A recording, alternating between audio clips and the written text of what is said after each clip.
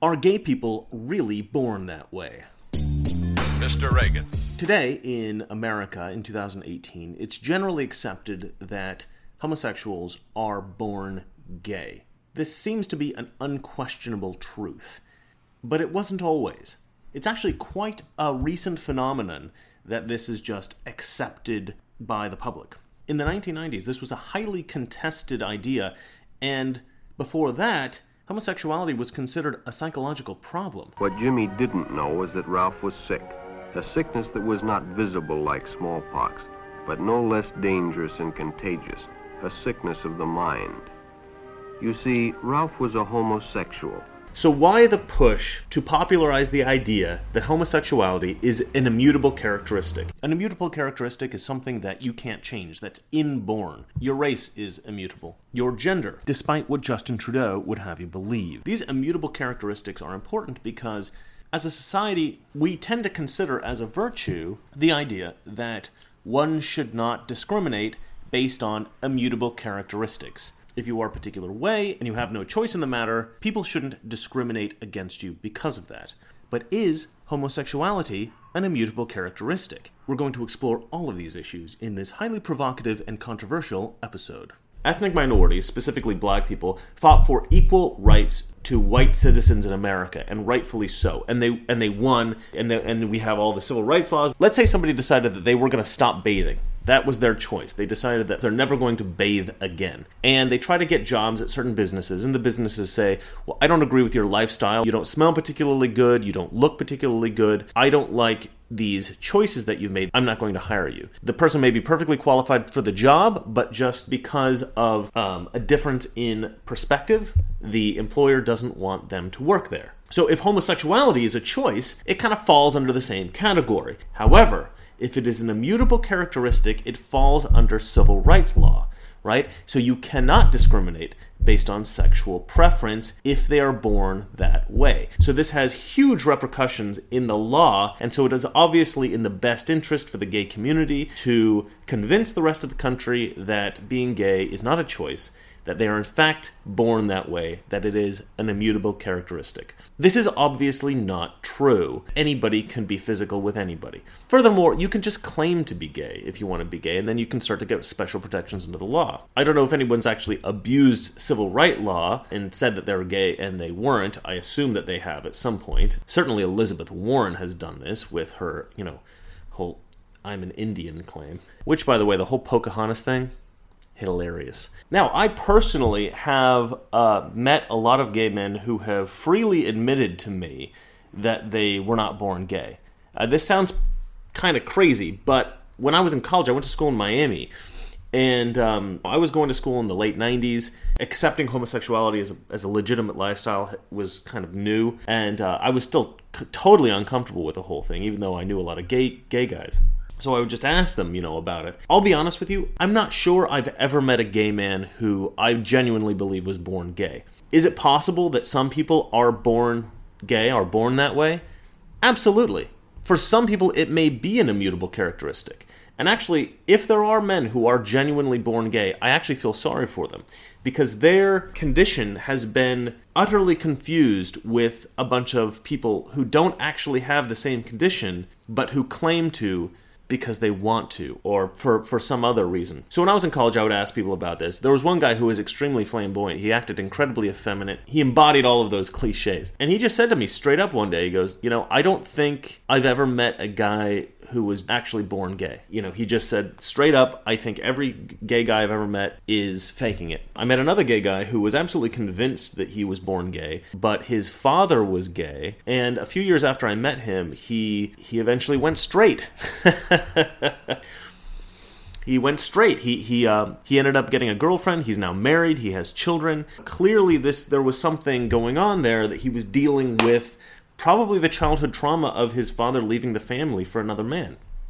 It just goes to show that not everyone is gay because they're born gay. One of my best friends growing up, I'm not going to tell you his name, he was definitely straight. He was definitely straight growing up. He would talk to me about girls he was absolutely in love with. He was always trying to get attention from girls. He was a very, very smart guy, one of the smartest guys I knew. And one day, many, many years later, I found him on Facebook, and he's gay. He's also into Wicca. He's changed his name. So I said to him, I said, I don't mean to be a jerk about this, but you were straight. You were absolutely straight.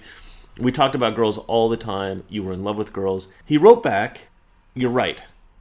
I did like girls. They just didn't like me. That was his explanation.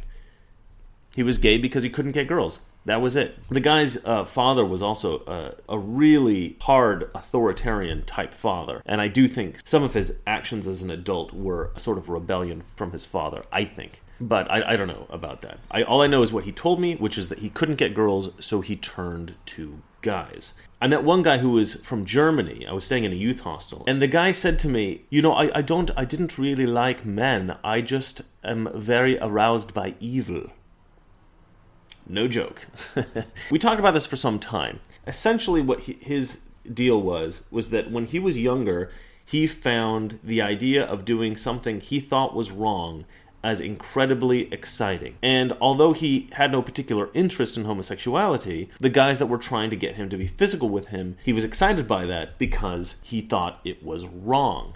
And so he tried it, and ever since he's been being physical with other men because he likes how bad it is. So I've talked to a lot of different people with a lot of different explanations as to why they're gay, but they're genuinely choosing to be gay. Spørsmålet om han født homofil eller blitt sånn. Jeg tror at jeg alltid har trivdes med å være annerledes. Du tenker du mer på et ønske om å være annerledes, som ligger I bånd? Ja, jeg tror at jeg så ihuga individualist, at for meg så var det ikke nok å være hetero. Jeg måtte så på en måte så kan man velge sin legning? Ja, selvfølgelig kan man det. So why is it generally that people might become gay? I think some people endure a lot of trauma. They may be sexually abused as a child or something like that. Trauma is a difficult thing to deal with as human beings. We have to find ways to guard ourselves against these things. They can turn into psychological problems, and psychological problems express themselves in a variety of different ways. Now, in America, it tends to be taboo to suggest that maybe gay people are crazy, right? A sickness of the mind. Actually, 3 of my very best friends here in Los Angeles are gay men. I should say that. I have no lack of respect for them. They're really good people. Whether or not they were born gay, I don't try to delve into their psychology just because I value their friendship so much. But in general, I think that it is important to talk about these things, to think about these things. Look, the reality is that there may be some people who are born that way, but it's probably an incredibly small percentage of the population. Think about people with both genitalia, the hermaphrodite thing. I think that hermaphrodite's the wrong word. It's like, 0.00001% of the population? I imagine that homosexuality is something similar to that in terms of the number of people who are actually born gay. There is also a theory that we're all on some kind of a spectrum. I don't really buy that either. There's all this idea that you find, bisexuality, homosexuality in nature. It's not really true. Animals start to behave in completely unusual ways when in incredibly unusual circumstances. But that's not to say that they naturally are gay or they're naturally attracted to the same gender. So is homosexuality a psychosis? It's possible. There is, of course, an attempt by the media to normalize homosexuality. Gay families are just the same as straight families, etc., etc., etc. Now, in the 1990s, there was definitely a push against not only gay rights, but just the idea that homosexuality was acceptable in general. We've now kind of eased back on that, especially amongst Christian conservatives. There was quite a bit of bullying of the homosexual community from Christian conservatives, and I don't think that's particularly good for anyone, specifically because Christianity is supposed to be about loving people despite the fact that they might do something that you don't approve of or you think is sinful. So this wasn't very Christian-like of the Christians. That said, I don't necessarily think it was completely unprovoked. If you go to Toronto, the gay street is Church Street. If you go to New York, I know of at least one abandoned church that they've turned into a gay club. The most popular gay club in Los Angeles is called the Abbey. They do like to use Christian terminology with regard to gay culture, and I do think that that is kind of FU to conservatives, to Christianity. So the idea that all the homosexual community, they're all victims, come on. I mean, there's definitely some antagonism there as well. I've talked to people about this, especially in the 80s and 90s, and even up into today. You'll see in gay parades, gay men running around completely naked. You know, there's a lot of phallic imagery. It's pretty disgusting. And so I do think that the religious right was not simply anti-gay. I think that they were against the promiscuous lifestyle of that community. I think they still are. I think the idea of promiscuous sex is considered particularly disturbing to, you know, the hardcore Christian community in the United States. And I think that's a fair value to have. I think that just to dismiss them as irrationally religious people is inappropriate. I do think that it's worth talking about. There's a whole movement of like sexologists and these people. I was in college and this woman comes in and she says, you know, we shouldn't giggle when we say the word sex. We shouldn't act as if it's a bad word. The word sex is great. You should say it. Sex, sex, sex, sex, sex, right? The more she talked about it, the more I realized she was devaluing everything about sex. And it got me thinking, why would somebody want to debase sexuality in such a way? And I realized that there are some people who I do think have had some kind of traumatic experiences in their life with regard to sex. And they've got to kind of nullify the power of sex. Because sex is a very, very powerful thing. And it's a very special thing. And it's a very good thing, I think. And if you've taken that very powerful, very positive, very important thing, and you've endured some kind of trauma related to that, you no longer want it to be powerful because it's no longer good. It's actually a very hurtful thing in your life. And so I think a lot of these sexologists and people that try to debase sex and make it, you know, make like lots of crude sexual jokes, they're the kinds of people who have to reduce the value of sex because they need to reduce the impact of the trauma that they've endured. But that's not really fair for the rest of us. If I haven't really had any kind of sexual trauma, I want to enjoy being physical with the woman in my life without it being debased by these people in popular culture. You know, to me, it's perfectly fine to elevate sexuality to a level where you don't want to talk about it. The whole idea of sex is elevated if you don't talk about it that much. My girlfriend and I disagree about this quite a bit.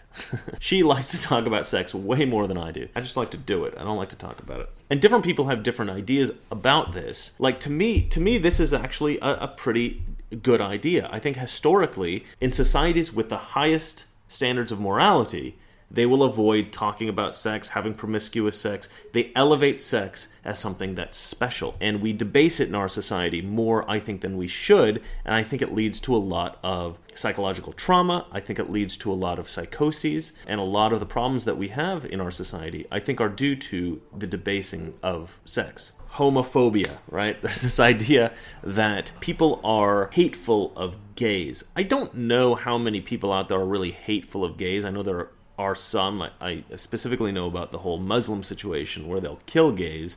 We don't tend to do that in our country. I know it's happened in the past by, you know, crazy people. But for the most part, we tend not to be that insane. But what is homophobia? So here's my take on homophobia and a distaste of homosexuality. I think it's okay to have a distaste of homosexuality. And this is why I think that. I have some very strong sort of fraternal relationships, heterosexual male relationships with guys that I dearly love. They're very important people to me.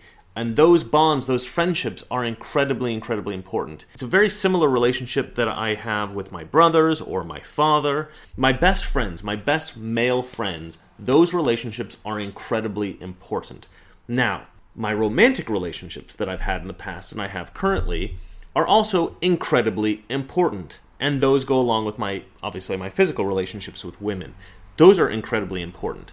Now, both of these kinds of relationships are important, but both of these kind of relationships are completely separate. However, men and women are both human beings. They're both people. They can both be touched. And therefore, the possibility of those two things somehow mixing together exists. I think as a straight guy, traditionally, in the past several hundred years, most guys wouldn't even consider something like that. But as the popularity of homosexuality has risen, it's become more acceptable in society, we do have to think about it quite a lot. It's in popular culture all the time. Pretty much every single show on ABC or the CW has some kind of homosexual relationship. So it is sort of in our face a lot. And I would say that the mixing of those two kinds of relationships does elicit a disgust response. Now, the idea of disgust is often something that people have looked at as like immature or childish. Ew! Get off of me! Ugh, as if! I don't think that it is immature. I think that it's a natural condition of being a human being. Jordan Peterson has brought to the attention of the masses a researcher by the name of Jonathan Haidt. Jonathan Haidt has done a lot of research into disgust, the disgust mechanism in human beings. I don't think that that's really been done before. I don't think anyone has really just consciously acknowledged this attribute of the human condition as valuable or natural. Morality is often about menstruation and food and sex and who you're having sex with and how you handle corpses. And I thought this was very strange, and nobody in psychology was talking about this. When our ancestors came down out of the trees, lived on the ground in very dense groups, suddenly parasites and exchanging microbes is much more serious than when you live in small groups that are largely arboreal. We first went to scavenging. We actually ate meat off of carcasses, which is very disease-ridden. So we're exposing ourselves to vast numbers of new toxins, but as our diet is improving, our brains are getting bigger, we have the capacity to keep track of things that no other animal can keep track of, like the history of something, what it touched before you got it. So the emotion of disgust emerges. We become more cultural and creative creatures, and as we start creating moral orders, we're weaving them out of all these other emotions and systems that we have, and so disgust expands to be not just a guardian of the mouth, but a guardian of the body more generally. And of course, sex is the other big place where we're putting things into our bodies, we're exposing ourselves to vast numbers of microbes and bacteria. So disgust expands from a guardian of the mouth to being a guardian of the body more generally. And then from there, it's just ready-made to become a guardian of the social and moral order. Anger makes us want to punish or kill or use force. Disgust makes us want to close off and separate. And there are many social problems which that's appropriate. When people have bad ideas. Every society I've studied, whatever emotional words they use to describe cockroaches and dirty stuff, they also begin to use that to describe moral violations. So we're a creative, symbolic species, and we begin to use disgust to structure our moral worlds. Until really the 20th century, it begins to fade out a little bit. The world that we live in has been called the first fully desacralized world ever devised by human beings. Modern, Western, wealthy, educated people live in a world in which disgust plays a much lower role than it does throughout human history and across cultures. My colleagues and I and other researchers have done research to measure disgust sensitivity. People who are high on it tend to be conservative. Also, if you disgust people or you activate ideas of disgust, they get more conservative and they get more homophobic. So there's clearly a link between your disgust sensitivity and your moral judgment about culture war issues. The fact that we find people who have horrific diseases gross and icky helps to keep us away from those people and contracting that kind of disease. This is accepted as normal and natural. However, being disgusted by homosexuality is considered bigoted, which is insane. Let's use food as an analogy. I love steak. It's probably my favorite food. Very savory. Then you have ice cream. Also incredibly delicious, very different than steak. Imagine that somebody brings you the most delicious steak you've ever seen and puts it on your plate. You eat it, incredible experience. A few minutes later, they bring in the most delicious ice cream, whatever your favorite flavor is. The guy across from you decides that he is going to take his steak, cut it into little pieces, bring in the ice cream, and mix the steak inside the ice cream. Steak ice cream. Most people would be disgusted by this. This would evoke the disgust response. In the same way, mixing our fraternal male relationships with our romantic female relationships as men, most straight guys find that kind of mixing incredibly off-putting, disgusting, you might say. So when somebody thinks that being gay is gross, they don't think being gay is gross just because they're some kind of a bigot. Now, that's not to say that you should bully gay people, and I think that that's the fear here. The reason